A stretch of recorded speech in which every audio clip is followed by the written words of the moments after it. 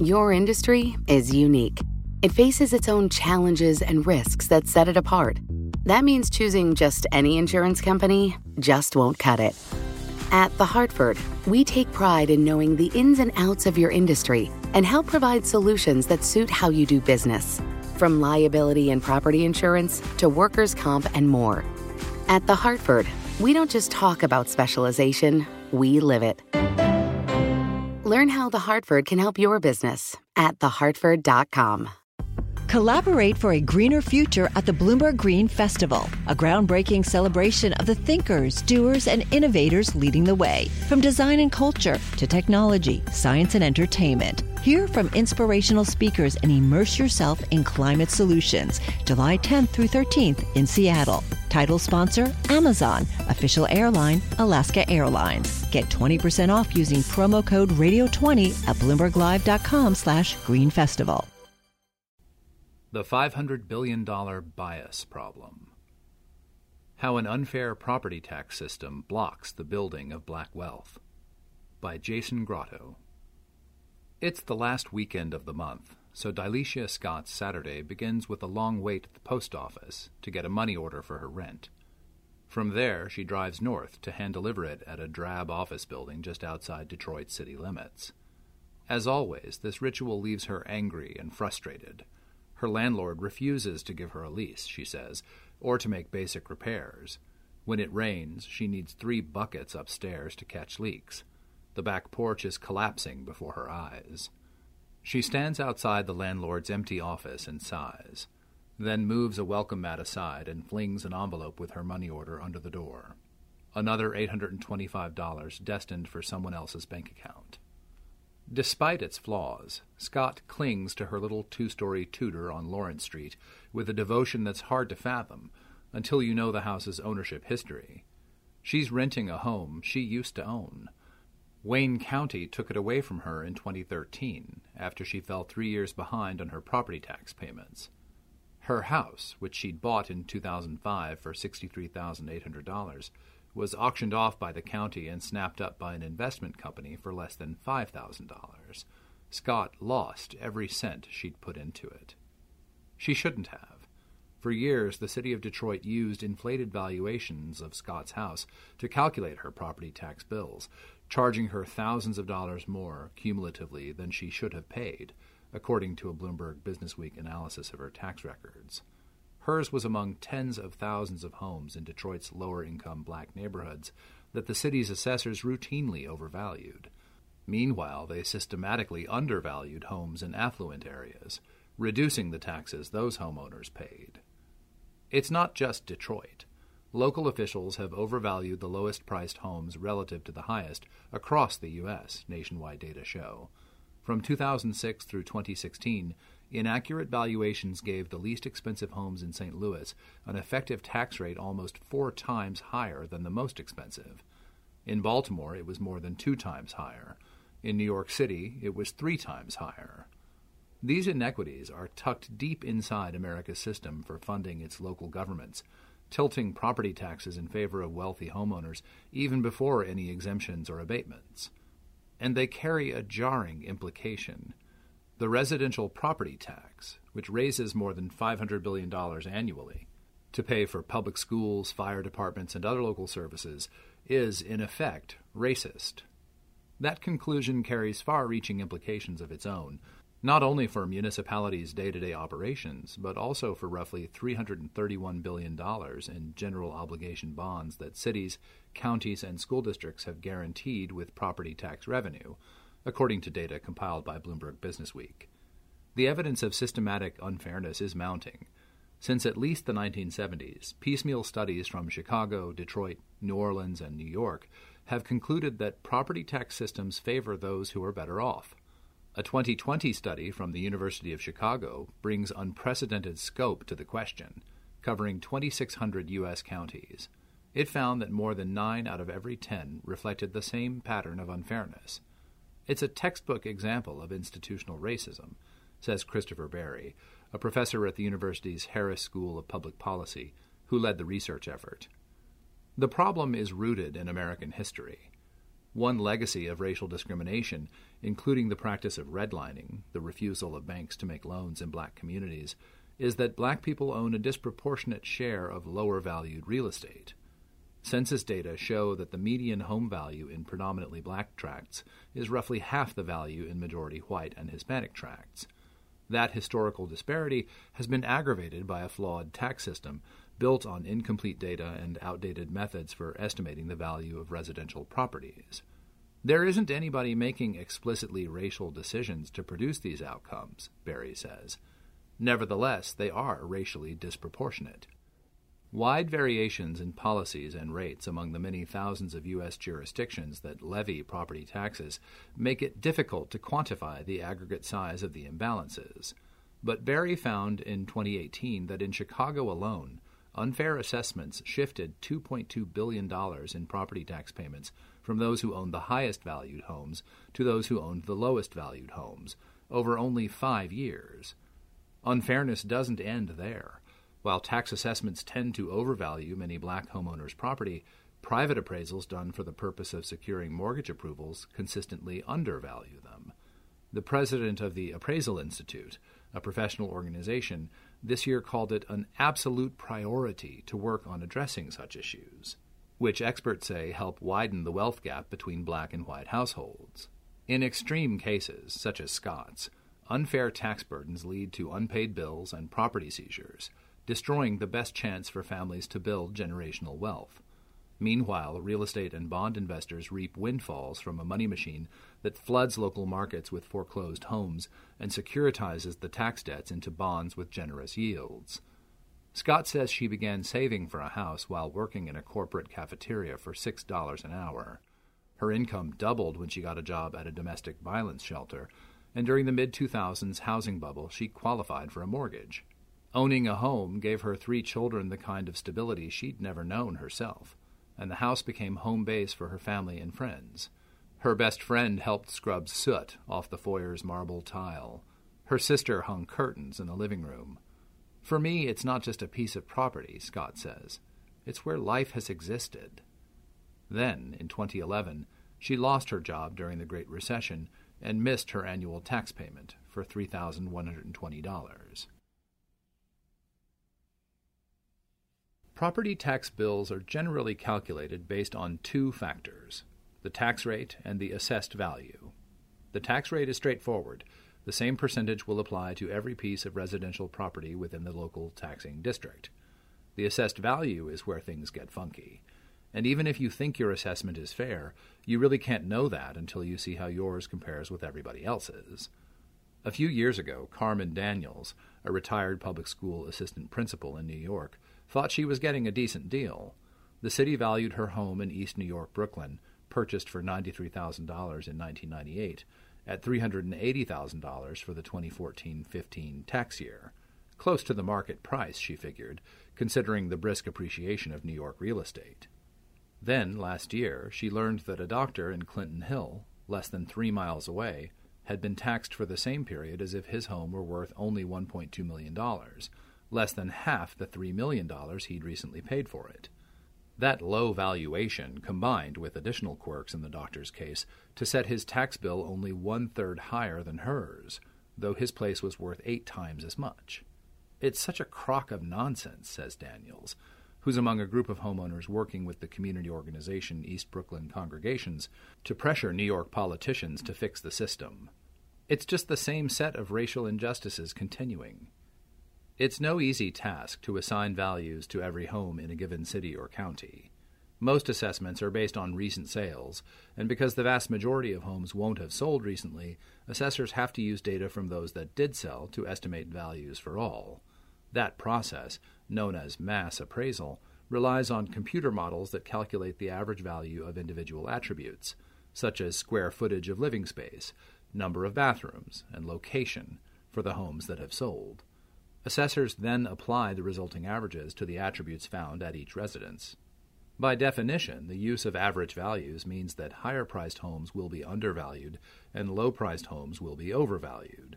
More important, assessors are barred from entering houses without permission, so they have no real data on their relative quality, including individual improvements or maintenance issues that might affect value. Even if they could survey every home, most assessment offices lack the resources to do so. Such information gaps will prevent even the best assessors from fully eliminating inequities, Berry says. It's generally accepted that affluent homeowners are less likely to put off repairs, making high-priced housing stock more uniform and therefore easier to value. Experts say assessed values at the low end of the scale tend to vary more, adding difficulty that contributes to inflated assessments.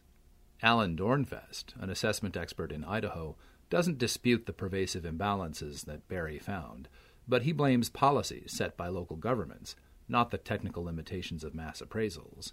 For example, some jurisdictions impose caps that limit how much any home's taxable value can increase in a year, distorting valuations. Studies have shown that the complex cap system in New York has benefited owners of high-priced homes disproportionately. Assessors, however well-intentioned and professional, are often shackled by those policies, Dornfest says. Regardless of the causes, the effects can be devastating. Consider Scott's history in Detroit. 6 months after she bought her house in 2005 for $63,800, the city valued it at $72,292. By 2008, the housing market had begun to collapse, and Detroit's housing prices were down more than 25%, according to the S&P CoreLogic Case-Shiller Index, which tracks home prices in major U.S. cities. Yet, because assessments often lagged large market swings, the city's market valuation of Scott's home rose over that time to $76,268. From 2005 to 2011, the city charged her at least $5,800 more than she would have paid if the assessment had been pegged to the market.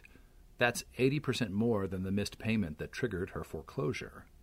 By 2013, Scott owed back taxes of almost $10,000, and her misfortune was fueling a money machine that benefited real estate firms, bond investors, and even, in the end, her local government. After foreclosing on her home that year, Wayne County officials used Scott's delinquent property taxes and those of thousands of other people to back $267 million in municipal bonds. Even though Wayne County's credit rating was among the worst in the U.S., investors bought up these delinquent tax anticipation notes, or DTANs, secure in the knowledge that their repayment was all but assured. The bond covenants spelled out that the county could seize the parcels on which the taxes were owed and sell them off. In the end, even the county itself got the benefit of a little arbitrage. Between fines, late fees, and proceeds from auctions, it pocketed $73 million more than it had to pay out in debt service that year. Since 2005, the county has issued more than $3.3 billion in DTANs. The year after the county foreclosed on Scott's home, a Utah company that buys low-priced rental housing picked it up at auction for $4,607. It sold the place roughly 5 years later for $32,500. The house's market value kept rising, partly because the landlords kept increasing Scott's rent. But in a perverse twist, the city's tax assessments on the house began falling.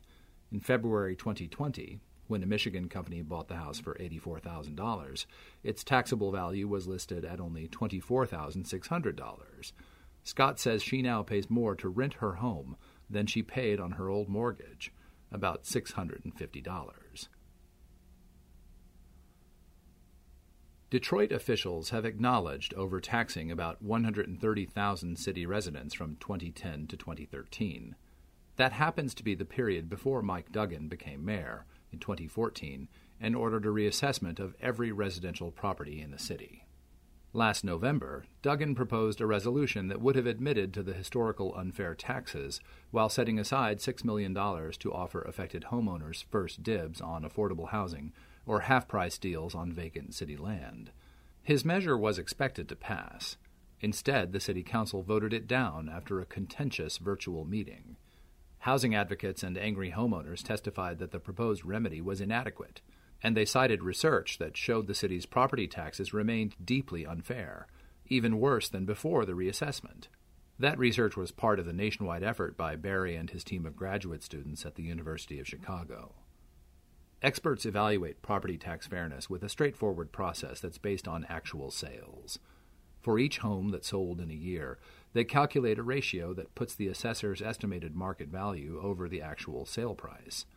If the ratio equals 1, the assessor nailed the valuation. A ratio greater than 1 signals an overvalued property, less than 1 undervalued.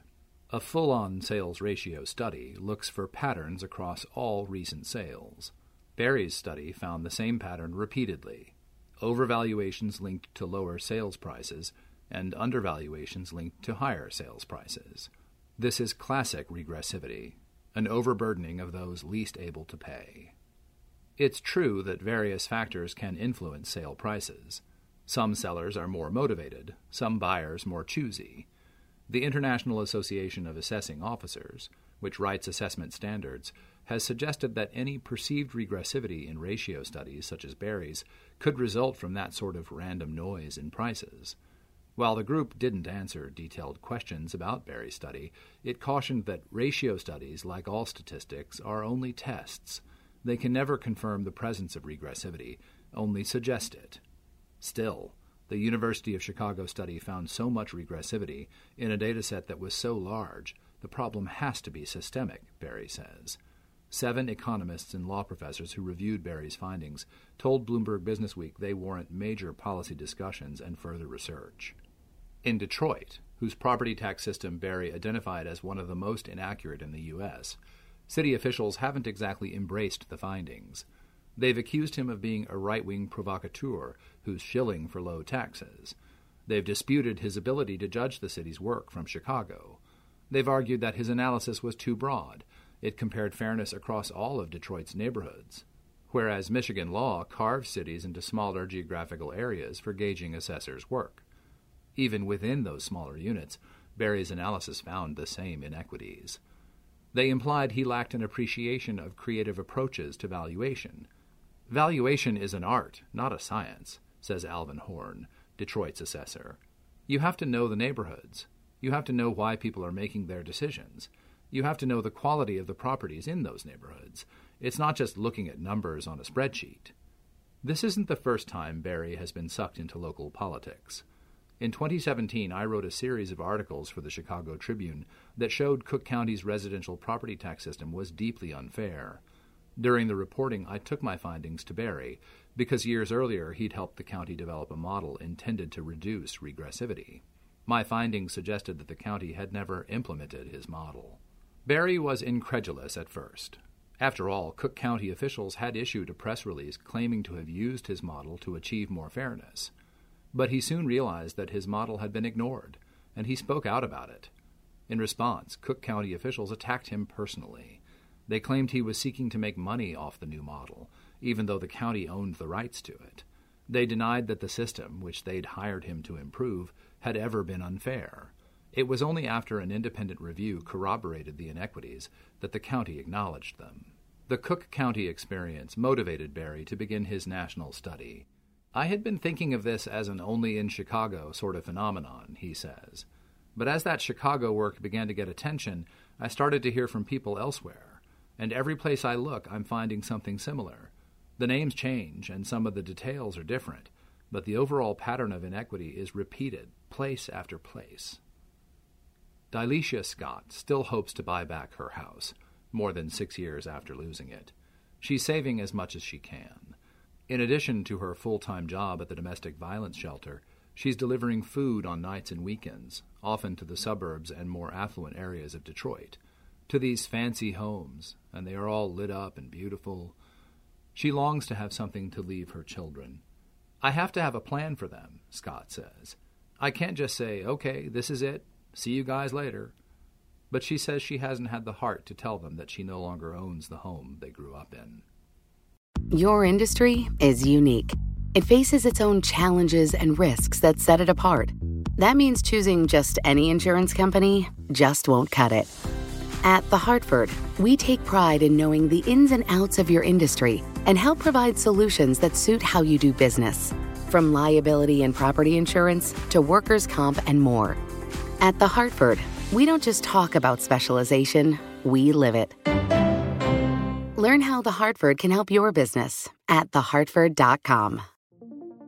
What could you do if your data was working for you and not against you? With Bloomberg delivering enterprise data directly to your systems, you get easy access to the details you want, optimized for higher-level analysis, and financial data experts committed to helping you maximize your every move. Our data is made for more, so you can show the world what you're made of. Visit Bloomberg.com/enterprise data to learn more.